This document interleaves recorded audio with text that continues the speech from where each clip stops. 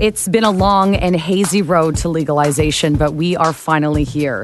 Canada will be seen as a world leader in cannabis culture. What will legal pot mean for our country? I'm CityNews reporter Shauna Hunt. Join me as I explore the multi-billion-dollar business of cannabis. Every week, we will take you inside what legal pot looks like on the ground in Canada. That starts with me running down the news from policy to enforcement to the companies that make up the billion-dollar cannabis industry. But we'll also sit down with some of the key players in the news and the culture for in-depth discussions about what's actually changed now that we're a country where you can buy it and use it.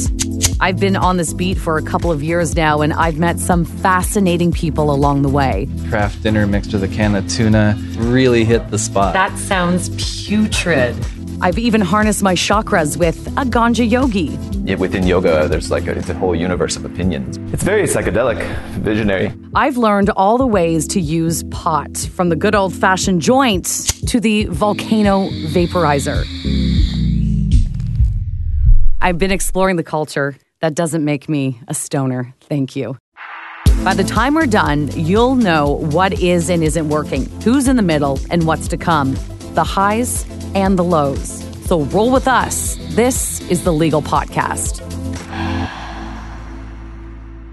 The Legal Potcast is the second show to appear on the Frequency Podcast Network. I'm Jordan Heath-Rawlings, host of the first show, The Big Story, telling you to subscribe right now because you don't want to miss this one. Shauna's been our best source on legal pot as this whole thing is ramped up, and we can't wait to see what she does once the smoke clears. So you can subscribe wherever you're listening to this. Any podcast app will do. And of course, if you like us, rate us, review us, tell a friend.